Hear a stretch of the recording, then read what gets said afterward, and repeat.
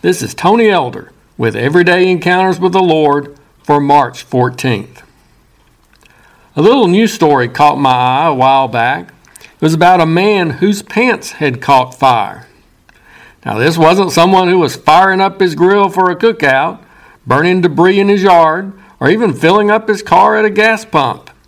This was a lawyer who was arguing a case before a jury in a courtroom at the time of the incident. Considering the reputation of lawyers, I wonder if anyone present was tempted to yell the childish chant, "Liar, liar, pants on fire." The defense attorney was reportedly fiddling around in his pocket when the smoke started rising from his trousers. He later blamed it on a faulty e-cigarette battery.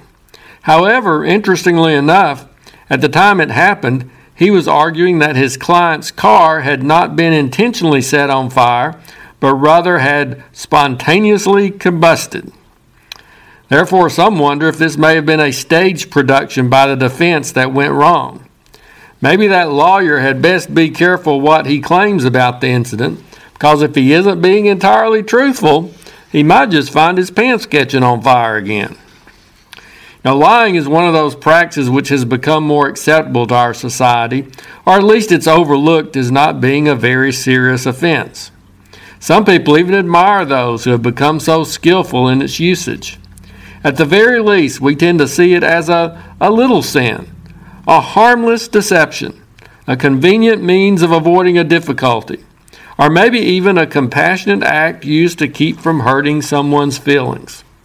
However, the Bible indicates that God views it quite differently. Among a list of 6 things which God hates, listed in Proverbs 6:17, is a lying tongue. And believers in Ephesians 4:23 are encouraged to put away lying. In the book of Revelation, in chapter 21, verses 27 and verse 8, liars are specifically singled out as among those who will not enter heaven's gates, but rather will have their part in the lake of fire which burns with fire and brimstone, which is the second death. In light of those and other similar passages of Scripture, lying doesn't seem so innocent or harmless.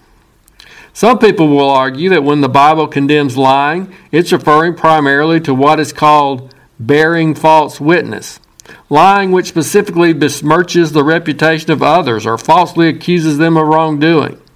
However, a false witness who speaks lies is listed separately in that passage in Proverbs 6 as one of the 6 things which God hates.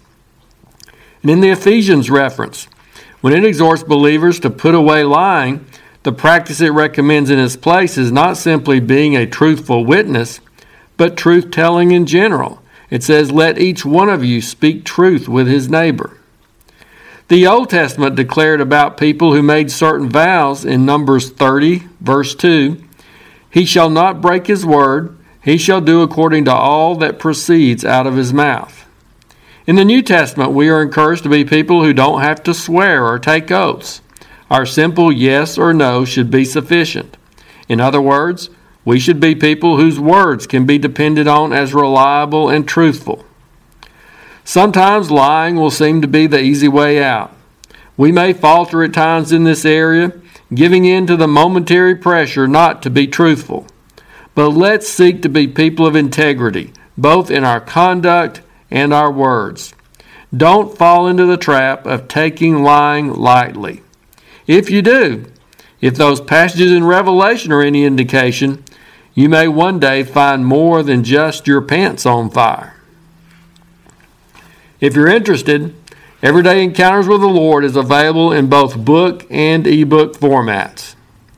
Now I pray that you will encounter the Lord today in your own everyday experiences.